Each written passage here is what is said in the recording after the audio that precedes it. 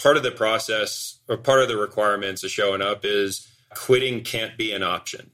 This is a very simple statement, but it's also very deep, impactful statement. So the one thing, the secret to getting through SEAL training is to not quit, right? It's really that simple and that hard. If you just don't quit, if you don't quit every day, if you don't quit in every evolution, if you don't quit in every push-up that you're trying to do, you'll eventually graduate, because everyone that shows up has the raw physical capability to meet the standards.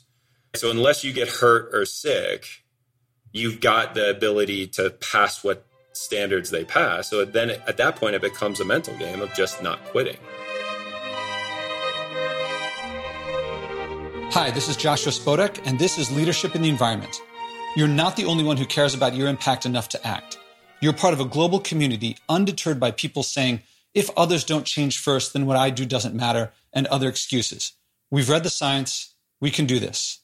This show is about personal responsibility, acting, and improving your life by your values. As guest after guest says, the challenge was hard, but thank you for getting me to do it. I wish I'd done it earlier.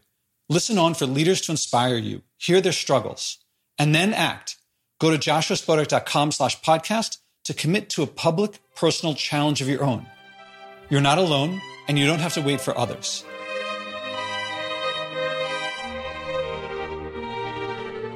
Do you want to reach your potential?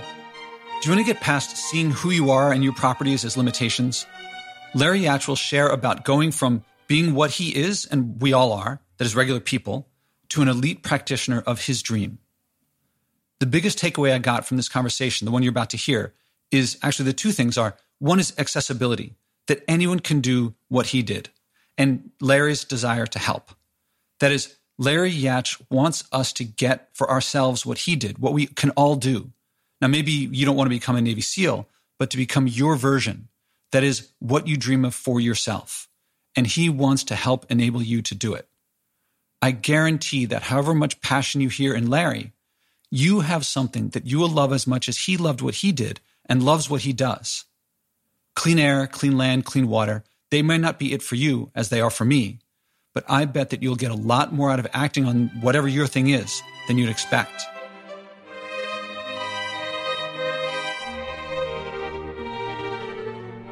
Welcome to the Leadership in the Environment podcast. This is Joshua Spodek. I'm here with Larry Yatch. Larry, how are you doing? Doing pretty good. How are you? I'm very good. And so last time we spoke, we had an amazing conversation. If this is half as good as that conversation, I think it'll be a great conversation. And I want to start, there's something I've been saying a lot lately, and I'd love to get your comment on it, is that, I had a comment for Inc., and there's a lot of business leadership stuff that's like Navy SEAL does this, Navy SEAL does that. And what I've been saying a lot of is that if reading about Navy SEALs helped you become a Navy SEAL, Navy SEALs would read and not actually have to do all the stuff they have to do. And I think, and so I say, you have to practice, you have to do things. You can't just read things.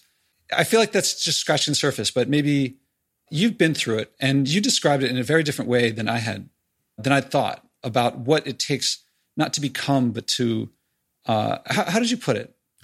Well, one of the stances that I have, at least from my experience of going through the process, is that SEAL training doesn't make SEALs. All it does is weed out those that aren't already SEALs, which I think is an important point. And it kind of ties into what you were saying about reading and learning, in that if you show up at BUD/S, Basic Underwater Demolition SEAL Training, so that's our basic training, that's what you go through for 6 months. It really is the weeding out process. It isn't so much of a training process where, you do learn some stuff, but ultimately the main point of it is to weed people out. If you don't show up with a certain set of characteristics, a certain set of behaviors already in place, you're not going to make it through, right? It isn't, that basic training isn't set up to build SEALs. And so that concept that you could learn to be a SEAL in training is false, right? You need to have a whole bunch of stuff in place ahead of time before you even show up if you're going to successfully get through the training. And I kind of want to talk about leadership, and I want to talk about becoming a Navy, revealing a Navy SEAL. And I also you said some stuff about yourself last time that was really The only word that comes to mind is touching, of how you, is it too much to ask you to share a bit of your life story? The part of like, you knew from a very early age what you wanted to be, you became it, and then it was kind of taken away from you. Yeah. I don't like to ask someone to say stuff they said many times before, but I think it's very meaningful. Oh yeah, I don't mind at all. Yeah, the way I always start this story is that Great American changed my life in third grade. Tom Cruise changed the path of my life when I saw Top Gun. I remember in the movie theater before the movie was even done. Like I said, I was in third grade. I was 100% convinced I was going to be a fighter pilot. And soon thereafter, I found out about the Naval Academy and how Annapolis had been building, naval officers. And really one of the best ways to become a fighter pilot was to go to that school. So before the end of third grade, I was 100% set on that path of going to the Naval Academy, becoming a fighter pilot. And then it wasn't until seventh grade when another Great American changed my life, Charlie Sheen, with the movie Navy SEALs. So within that, I was too young to see the movie. So I didn't see the movie, but a friend of mine bought me a sweatshirt that said Navy SEALs on it that was being promoted around the movie. And this would have been the late 80s. So no one really knew what a Navy SEAL was. He didn't. He just got it because he knew I liked the Navy and it had a cool logo on it.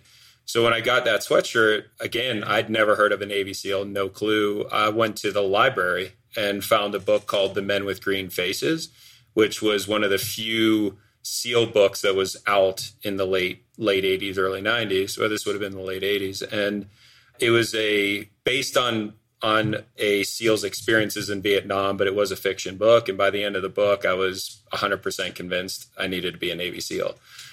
Big problem was I was not what you would consider SEAL material. I was always a very small kid. A big thing in my life, too, that really led me to becoming a SEAL was being bullied, picked on quite badly through middle school and high school. And it would have, even in high school, I would have been laughed at if anyone would have known that my aspirations was to become a Navy SEAL. So I just kept up the front that I was going to be a fighter pilot and still had that goal of going to the Naval Academy. And I did get into the Naval Academy, but the challenge with that was I had already had, my vision had gone enough that I couldn't be a pilot. So I'd gotten into West Point, the Army's academy, as well as the Naval Academy. And I remember going to dinner with my dad, and this would have been my senior year in high school. And at this point, he knew I couldn't be a pilot. So it was discussion of, which school to go to. And it was the first time I ever really told anyone other than one of my childhood friends. I said, really, I want to go to the Naval Academy because I want to be a Navy SEAL. And I remember him looking at me. My dad was always very supportive, but I remember him looking at me kind of confused, as in, I don't think that's a good path for you. And I remember him saying, well, that's great, Larry. I'm sure you can do that if you want, but, maybe nuclear submarines might be a better path for you. And I think that was the final nail in the coffin as to, what I was going to do. So I chose to go to the Naval Academy, and off I went. And it really wasn't until my sophomore year that I actually grew. I was 5'2", 107 pounds in high school. And now I'm, over 200 pounds and 6'2", but it wasn't until my sophomore year and at the academy that I actually grew. And on top of that, I was definitely not what you would consider SEAL material, or at least traditionally would be considered SEAL material. And part of that is the reason that I was successful. One of the core things that I identified when going through training, it was very surprising to me how many people that on the first day of training, you would have said, I would have bet my bottom dollar would have made it through. And how many people that I would have bet my bottom dollar wouldn't have made it through. And at the end of the 6 months, the opposite was true, right? The guys that you would have bet on quit, and the guys that you would have said had no chance made it through. And so that disconnect really bothered me for years. And I spent years of my life, working through what enabled someone to make it through an experience like that. And it's not what you would think. Yeah, I want to go back a step. When you knew that you wanted to be a SEAL, what was it about a SEAL that was appealing to you, that you knew that resonated? Yeah, so it was a handful of things. I mean, one of the core things, when I'm really honest about it, is to prove one, to myself, and two, to the world, that all those things that, the quote unquote bullies said weren't true, right? That I wasn't weak, that I wasn't not skilled, right? All of those things that, when you're picked on, is a constant message, right? When you're not part of the group, when you're an outsider. And on top of that, in preparing to go to the Naval Academy, I wasn't the best student, right? I'm smart, but I'm not a genius. And so I had to pad my resume. So any activity that would have me, I would do, which meant I spent a lifetime sucking at things, right? I joined the band. I didn't know how to read music. They gave me the triangle and the symbols, right? But I figured uniforms and marching, the Naval Academy is going to like that. I joined the cross country team. I don't like running. I joined the swimming team. I mean, I was part of the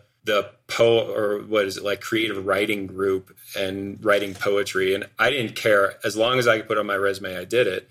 And in that was one of the secrets to my eventual success of, I always sucked at everything I did. Like, I was never really good at anything. I was never the best at anything.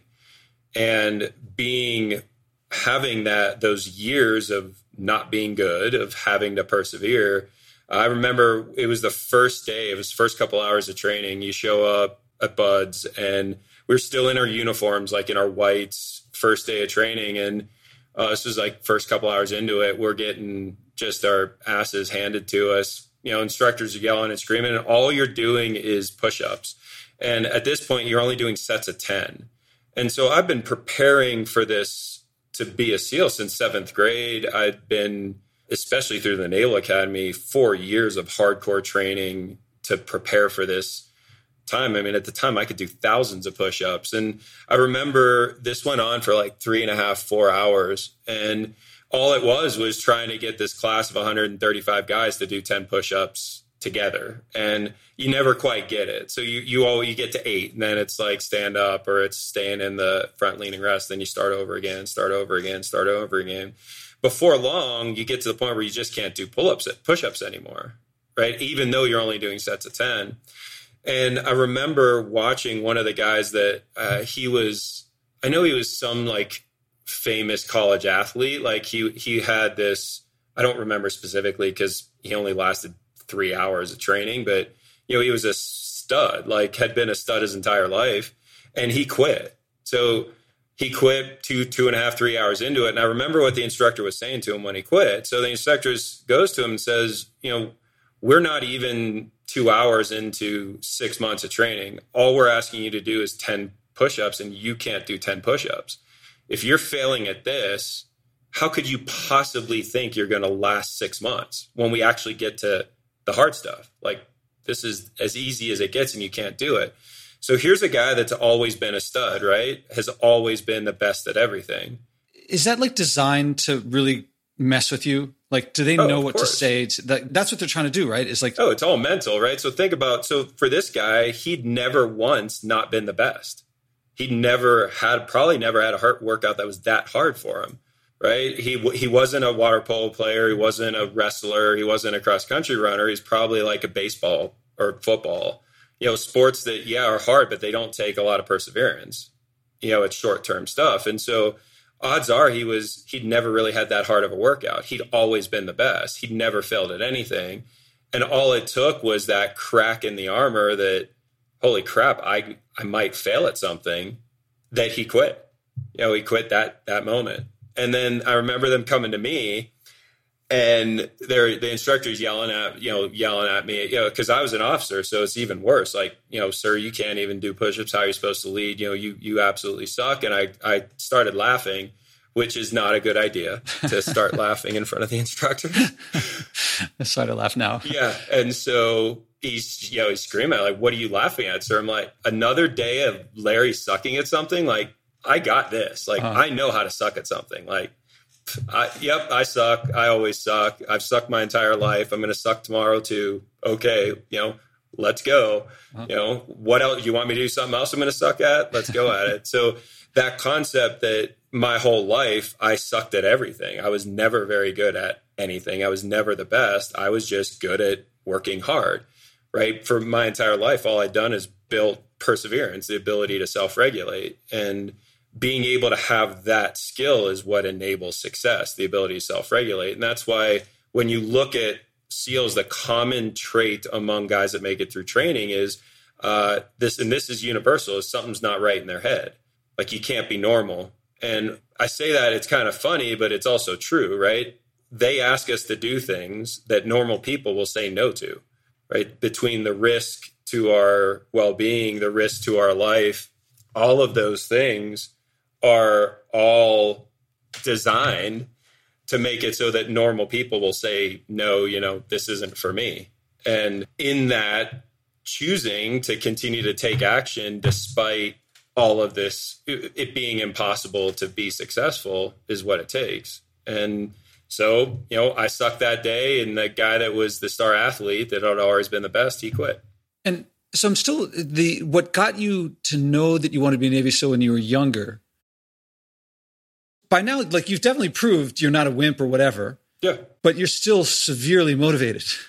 Yeah, and it's part of the process, or part of the requirements of showing up is quitting can't be an option.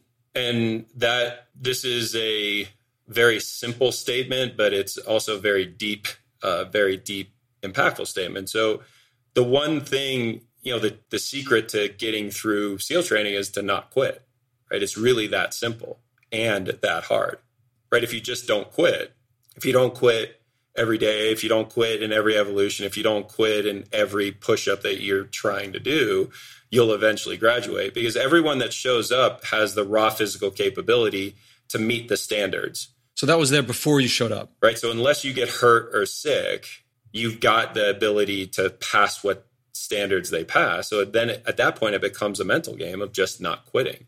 And what kept you going? Because, I'm speculating, but what kept you going? What keeps the mental thing going? Or is it proving something to the bullies, or is it? Yeah, so it can't be external motivation, right? So if it was that, and that's why I said the first thing was proving it to myself, right? That was the core, one of the core driving things, is that everything that everyone said wasn't true, right? I needed to prove that to myself.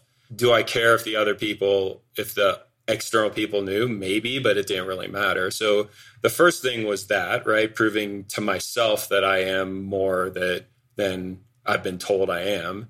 The second big one is, and this was one of the biggest drivers for me, the primary purpose of a SEAL is to hunt bullies.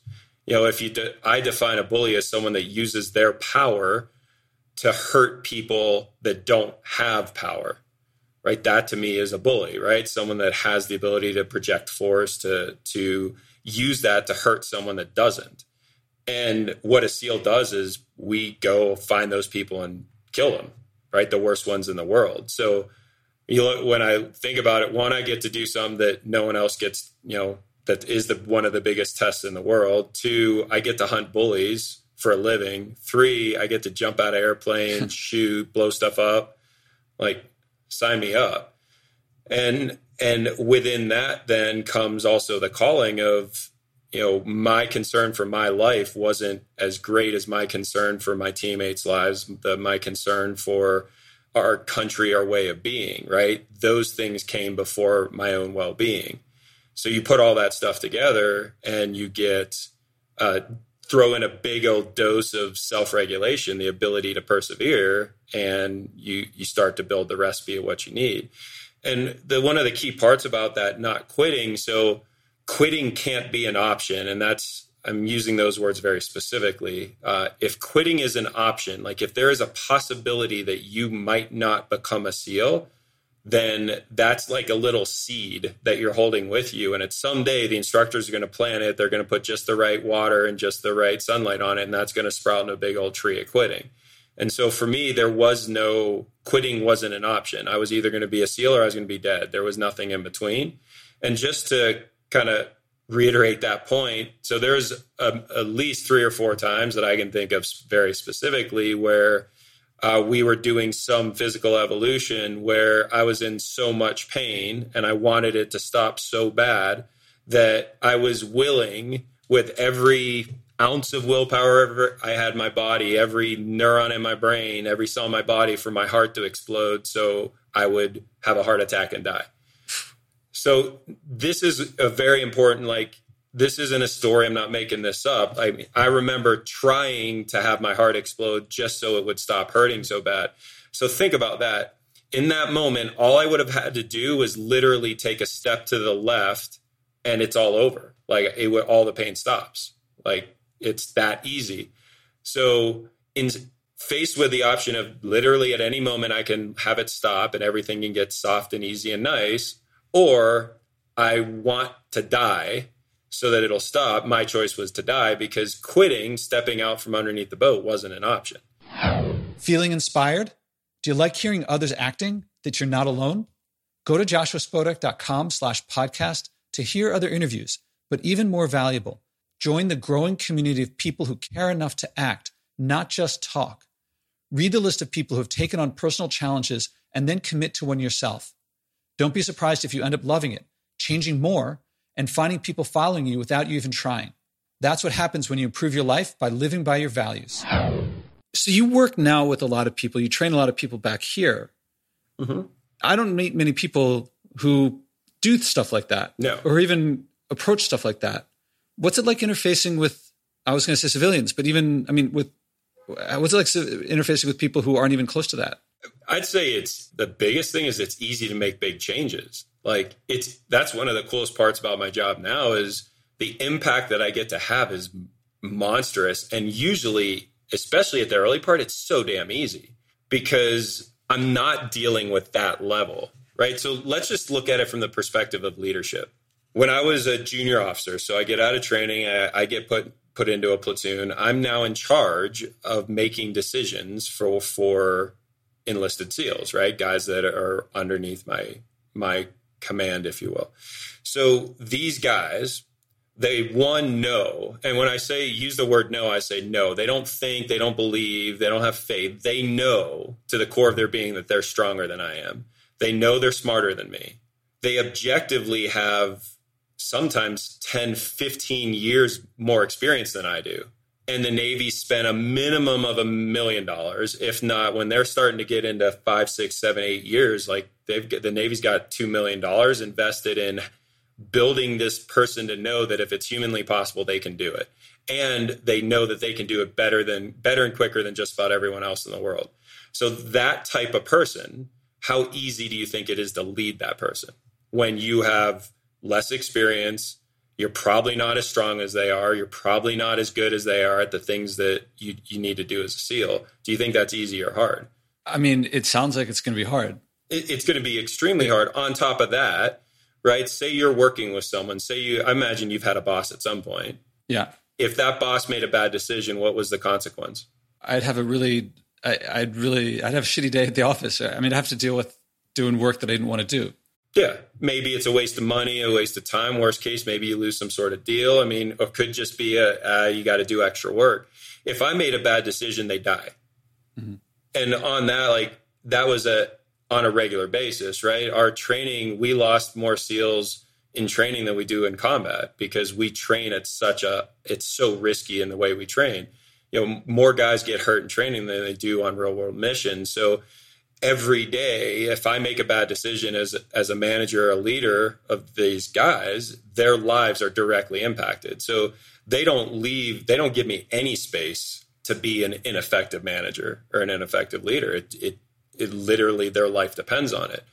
And so working in that environment, I look at it like it's being the manager, right? Being the officer in the teams. I was the boat on their tide. Right? Like they're the tide, they're the force, they're the ones that do everything. My job's just to help manage that ability and that force.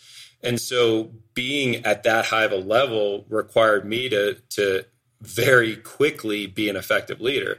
So I go now into an organization where there is no risk, there is no one, the level of performance at the individual level is not very high. Like the ability to influence big change is huge because they just fundamentally don't have to be that effective.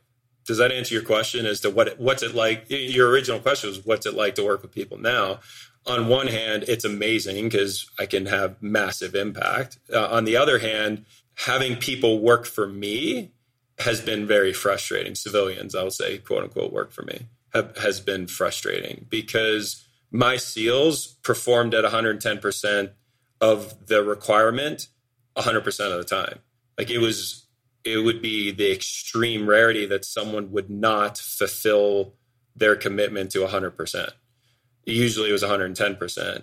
And I'd say every, 3 out of 10 times they perform at 140, meaning they surprise me with how good they do something. Whereas in the civilian world, you're lucky if you can get someone to do 100% of what they say they're going to do consistently. I feel like the way that you put it, I feel like most people would say, man, being a Navy SEAL sounds really hard. That would be too brutal for me. And the way that you put it, it feels like from your perspective, and I think anyone who's listening to you, I mean, you bring it, you remind me a lot of, there's the two guys, one who makes you feel like he's the smartest person in the world. Yep. And the other one makes you feel like you're the smartest person in the world. And you're saying this in a way of like, I can't imagine wishing for death. Instead of just stopping, like you just say, yeah, I don't want this anymore. Yeah. And yet you make me feel like, yeah, that's what I want to be. Like possible. Yeah. Yeah. So when you're talking about the people at the Navy SEALs consistently give 110%, no, never give less than 100%, 10%. No. So I'm very precise in the language, right? So it isn't about what they're giving. It isn't their efforts. It's about their performance. They perform at 110% of the requirement. That's a lot different than giving 110%. I ultimately don't really care if you're giving 110% yet performing at 40% of the requirement. Okay. Because I got a big gap, right? So my point was, I don't know if they're performing at 40% or 100% or 110% of their capability.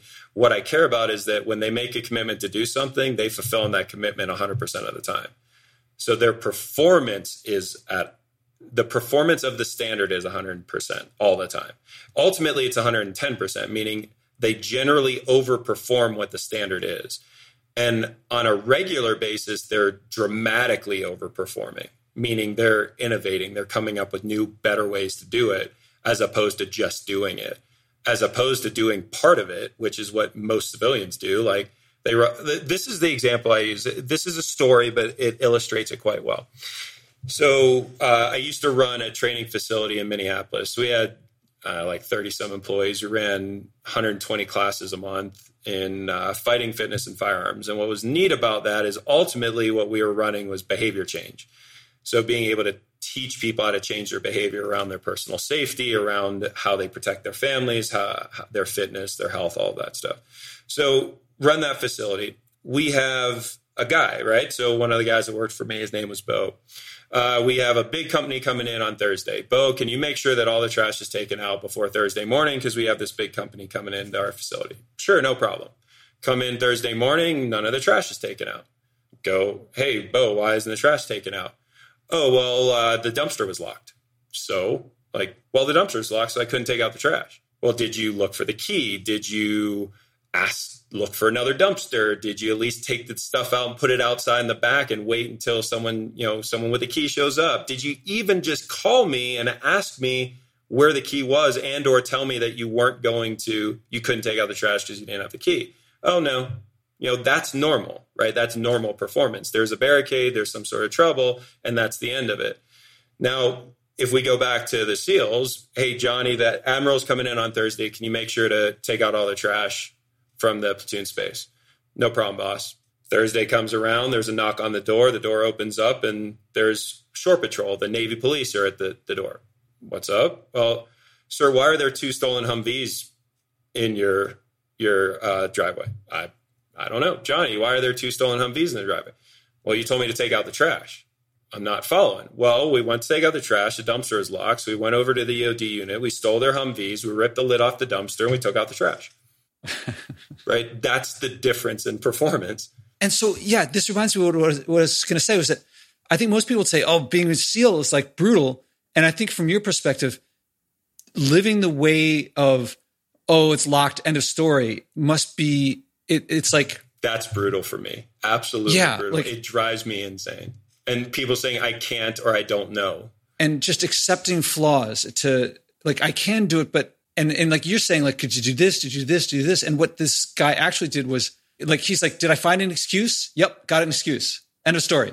It's not my fault. That's the other crazy part is he will 100% believe that he did everything he could. Like, he went to take out the trash, there was a barricade, so he stopped doing it. And that's the difference in performance is insane. And it's purely mindset. Like, that's why everything we do now is behavior directed, right? It's all about behavior, being able to modify behavior, because he had the physical ability, he had the intelligence, he had all the raw materials to take out the trash. But based on both behavior, based on mindset, the way he sees the world, he is limited in his ability to perform. Based on a SEAL's mindset, the way they see the world, as well as the behaviors that are in place, they perform at a significantly higher level. The most important skill, and this to me is this came from Eric Davis, one of my good SEAL buddies. He said that one of the key parts about the success of SEALs and the SEAL teams is one very critical skill: being an expert at becoming an expert. Beyond anything else, that's the most important thing. You take two SEALs, you put them in any basket weaving class, they're going to learn how to basket weave better than most people, quicker than most people. We're experts at becoming experts. And that ability to learn means you can't have an ego. Because if you got an ego, then you know what to do. You know the answer. You're good enough. And the one thing that they're going to literally beat out of you is anyone that can't put their ego aside is not going to become a SEAL, because that's dangerous, right? Because if you know what the right answer is and am not willing to learn a better way or a new way, you're going to put my life at risk someday. So you don't get to be part of the team. Now, I got to go meta for a second here, because we both have time commitments. Yeah. And you asked earlier, did that answer your question? I'm like, dude, I would love to go for like hours and hours and days. And like, we just start to scratch the surface. Yep. And the question on my mind now, I'm going to say the question, even though I know we're not going to get to fulfill it, but I'm torn, because I'm thinking, I don't like to give up. It really frustrates me when people do stuff like that. I don't think that I do that. I think I used to do that. I think I do it a lot less. But so I'm thinking, I'm with you on this one. But then I'm thinking, I don't think that I push myself to the limits that you have. I'm thinking back to like getting my PhD and some of the stuff I did with studying, which is a totally different world. Yeah. But it was like really mind-bending stuff of like trying to understand general relativity and things like that. But it's not comparable. Well, it is. So this was a big turning point. So I can answer this in the time that we have. And I think, if anything, this is one of the biggest gifts I could give to your listenership with this. So like I said, one of the things that bothered me, one of the core things from me being even a little kid was I had to learn how things worked. Like, if I saw something and couldn't understand how it worked or why it worked, it would cause me problems. And one of the things I couldn't figure out was why some people made it through and other people didn't. And the core thing, this is 7 years of going through neuroscience and books and study and research and interview. I mean, lots and lots of work. I finally figured it out. The key is the ability to self-regulate. Now, this is the cool part. So a good book to read is Iron War. So as in the Iron Man triathlon. So Iron War is an amazing book about these two amazing triathletes and what it took for them to win. But there's some really good neuroscience in there too about perseverance. And in that book, it kind of connected the dots for me. So the ability to self-regulate is controlled by two parts of the brain. These two parts of the brain control both the retention of what I'm trying to regulate, as well as like an alarm system when I'm outside of that regulation. So two parts of the brain. The cool part about this is these parts of the brain work the same way as every other part of the brain. So you can create neural pathways there. You can literally become smarter. You can become stronger. You can become better at self-regulation. You can create those pathways. Now, the ability to self-regulate is a fixed ability depending on how many neural connections you have in those parts of the brain. So you can think of it I like to think of it like a bank, meaning if I practice, like the cerebellum controls motor function. If I practice baseball a lot, I get better at it. If I don't practice, I don't get good at it. If I practice quitting a lot, I'm going to get really good at it. If I practice self-regulation, I'm going to get good at it. This is the cool part. Mental, physical, and emotional self-regulation is controlled by the same part of the brain. So it doesn't matter if you're studying hard, if you are restricting, say, yelling at someone, or if you're doing push-ups, right? The ability to continue to regulate mentally, physically, and emotionally is the same part of the brain. So I like to think of it like a bank. When I practice in one domain, I can leverage that in another domain depending on where my purpose is focused. So every chance I get to put a couple quarters in the self-regulation bank, I do. And that could be as simple as like, I'm going to have a beer after the interview. I'll go to have a beer. Instead of just grabbing the beer and drinking it, I'll pause and choose to have the beer. And sometimes I choose to have the beer and then put it back in the fridge and don't drink it. That's like putting a quarter in the bank. So being able to build up this skill of self-regulation is ultimately what can lead to dramatic success in any domain. So the work you did for your doctorate has also enabled you to do some, I've seen from what you've done, some amazing physical things. Because while you were studying for your doctorate, you're putting in dollar bills, $10 bills, $100 bill into that self-regulation bank. You're creating those neural connections that when you started to say pointed at doing burpees, you're now able to do burpees when other people can't because you've put the money in the bank, that perseverance bank, back in the day. Yeah, I'm flattered that you say that and motivated to put more dollars in the bank. Yeah, and it's a simple choice you can make every single day. And instead of continuing, I would like to propose that we continue in another conversation. I agree. And to record that as well. Definitely. Okay. I'm just going to throw out a few things that I would love to touch on. Yeah. I mean, you wouldn't really meta with that iron war. It's like you can train yourself to train yourself. And it's the sort of thing that you want everyone to get that. And it's like one of the most important things, but it's really subtle and it's tough to get. It takes intention and focus and attention, right? Intention to develop it, focus to develop it, and attention. You have to be present to this. And that's where most people are lost, right? That's why I don't pay attention to the news. I'm not on social media because I only have so much self-regulation, right? I want to put my attention, my intention, my focus towards something that serves me, not just distraction. And this enthusiasm is so I'm wishing I was a lot younger so I could be like, do I want to become a Navy SEAL? But I could see all right, we got to stop now because we both have to go. The close of part one, but it's soon about the beginning of part two. Larry Yatch, thank you very much. And I take it we'll reschedule by email and figure out when we get on next. For sure. Yeah, we'll hit it next time. And, in the meantime, hopefully you can see and your listeners can hear the passion that I have for performance, right? And the big thing that we do is give people structural ability to change their behaviors. And that to me is the key to our success in anything, right? Our behaviors lining up to our strategy, lining up to our vision or our goal is what enables success in any domain. As a business person, as a student, as a SEAL, as a husband in a marriage. And so being able to leverage these tools and teach them is what we do now. And we really love it. So if there's anyone out there that needs help with that, let me know. All right. And I'll put how to reach you in the notes and things like that. Well, Larry Yatch, thank you very much. Looking forward to next time already. Yeah. Hell yeah. It was good talking to you again.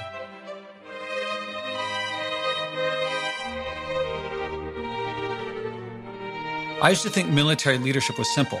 There's a chain of command. You just tell someone what to do and they have to do it. But that's not even close. It's based on the same social and emotional skills of teamwork, training, understanding, and all the things that apply to all teamwork. The performance he talks about, it doesn't have to be as intense or applied to things as intense as being a Navy SEAL, doing Navy SEAL life and death work. But the rewards of living by your values, at least in my experience, is worth it. Now, I don't know how my performance compares with his, but to the extent it does, I've found that putting forth the effort to live by my values, I find it, however intense it looks from other people's perspective, liberating, joyful, that creates community, that it's connecting me to others. So how is it what looks like being a stickler, how is that liberating? For example, people talk about environmental action as being hard. Oh, Josh, not everyone can cook for themselves all the time. Not everyone can stop eating meat. And that's not even the language that this is about. If what I'm applying is the same thing as what he's talking about, the skill is not in doing something that's hard. There is some training in that, but it's in learning to enjoy fresh fruits and vegetables, not to dislike something else and stop doing that, but to go towards something that you do like. Then after you do that, in my experience, packaged food becomes disgusting. So it's not hard. It's a mental shift and a behavioral shift, and then it becomes easy. Now, I'm doing my best to describe my takeaways from what Larry said, but of course, listen to him more.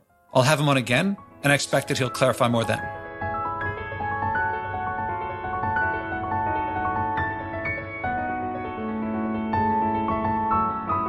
Did you feel inspired too? Then act. Go to joshuaspodek.com/podcast and click to commit to your personal challenge so you can inspire others. Value means better and worse, and living by your values means living better by your values. You may struggle at first, but it's the hero's journey from living by others' values to living by yours. People say that little things add up. I won't argue against it, but what I find counts is acting. Doing something, anything, starts that mindset shift from the debilitating others should act first or making excuses to the empowering I can make a difference, and living by my values improves my life. I don't have to wait for others to act first. I'm looking for leaders, people who will bring what works here in this podcast to communities I haven't reached. Billions of people want to change their behavior. There's room for leadership, from personal leadership of just yourself to whatever scale you want. Start by acting and changing yourself. Go to joshuaspodek.com/podcast and commit to your personal challenge.